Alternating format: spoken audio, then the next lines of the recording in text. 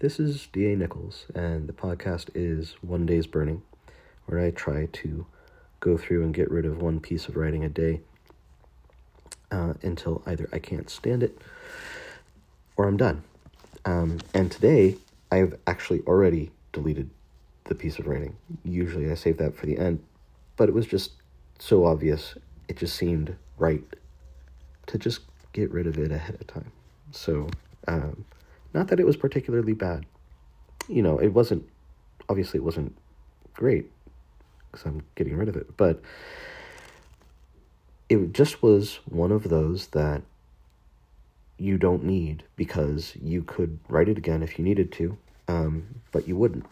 At least I wouldn't. This one was, I'll tell you the title, and I feel like that's enough penance for both of us. It's called All for the True Author, and you can tell with that kind of archaicism in there, that, the true author, that it was kind of first of all, that it was about writing itself, and secondly, that it had this kind of push towards a platonic or a universal kind of thing, which is very much against the common grain of things. And why that is when I was somewhere in my 20s and I was boxing out, what makes it worthwhile, I think. Something like that. But what's interesting is I put across the top this phrase, how things change, ... note to myself sometime before.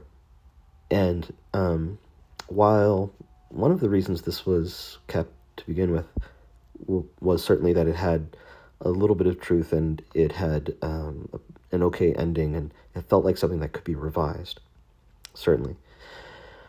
There's this kind of archaeological layer to it where that's where I was then, and that's interesting in itself. And so I'm going to keep it around. Probably I'll never get to it, but somewhere in the accretion of my papers, that'll be an interesting point or something. But, in the spirit of this entire project, it's good to know yourself. It's good to have that, but it's really not going to generate good work on its own. It was just not necessary to keep. And that reminds me, there was this author I knew, and I asked him, why are you keeping your letters? Because he had just had his letters transferred to someplace. And he said, well, he just gave me this kind of sly look, and he says, I guess it's mostly vanity. But, that some researcher or somebody's going to be interested enough in your work to figure out exactly what you were thinking here and there. And he was a little coy, but he was also probably correct, right? So keeping stuff like this, maybe it helps you know yourself, but how much of it is not just a little touch of vanity? I should hasten to add that it's automatically different if you're talking about a successful piece, right? But, it is interesting to know what goes into things that are either important failures or good work. And I don't know about you, but I love reading authors back and forth with other author friends or about their work. So I think there's certainly something to that, something worthwhile. But also the question is, how much is vanity? How much can you let go? And to kind of challenge yourself with that, because probably it's more than you think. And there's no reason to keep it up on the wall or in a shelf just because it's something you once did. So, the reason to get rid of this one in particular were those things that it had to be revised if it was going to turn into something, and it was also not something that I'd want to revise because the ideas contained were also old ideas, and I don't think necessarily true ones, because it was ensconced in this idea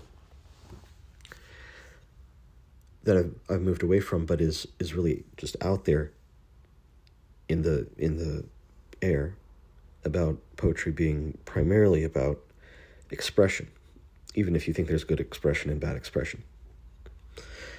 And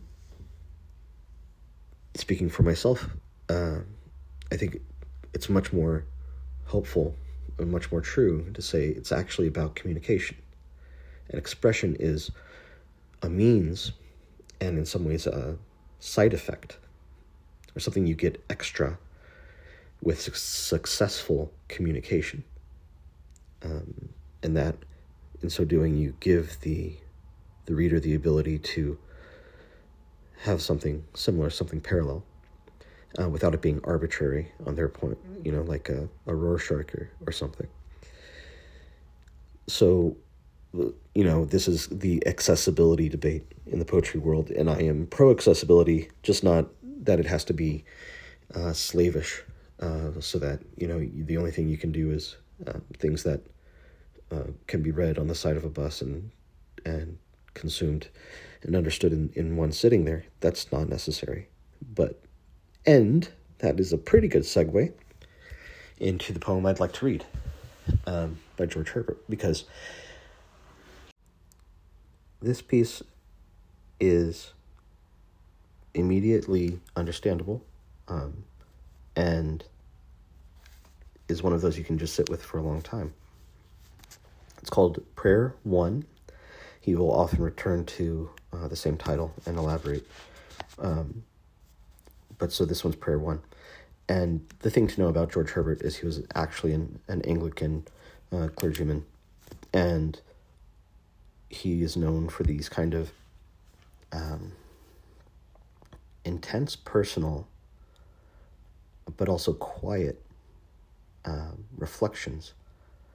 Poems that were honest about the spiritual life, and often formally interesting, different than what a lot of other people were doing at the time.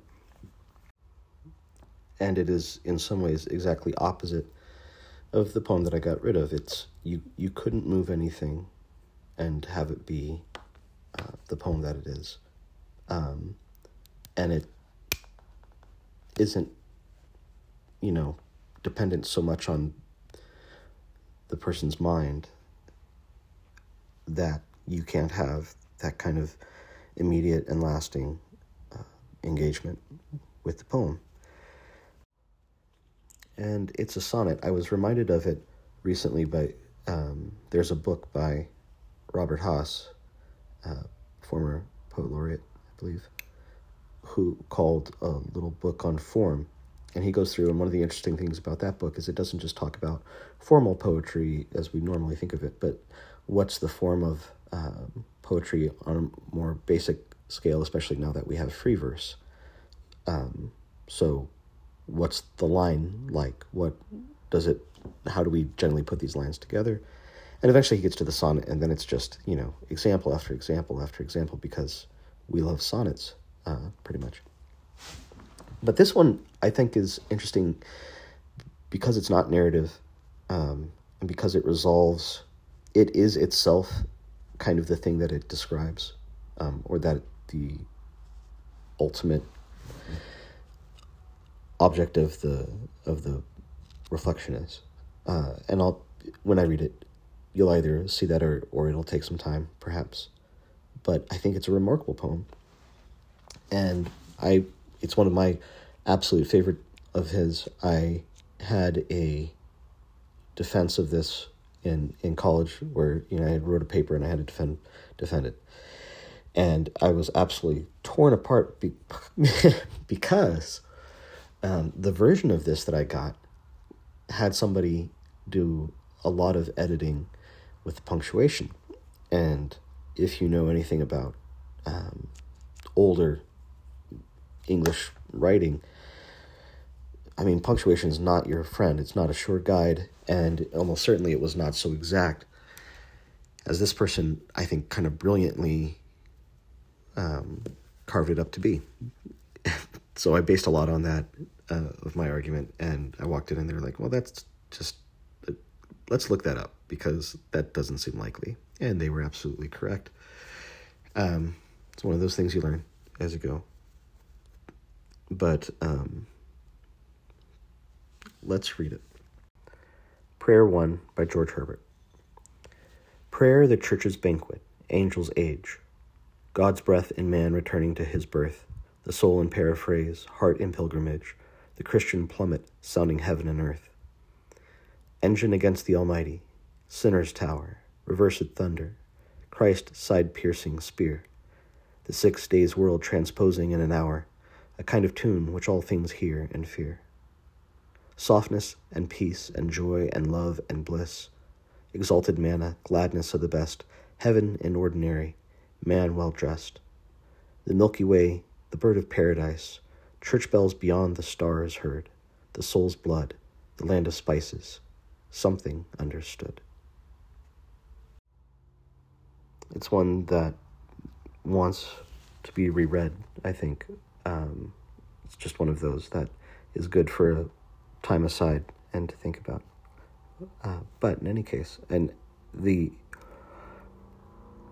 structure of it is, I think, remarkable, not just because it's non-narrative, but because the whole thing builds up to the last bit, which is something in a sonnet, but it's compressed, in this case, into the last 2 words. And that is pretty much all I have tonight.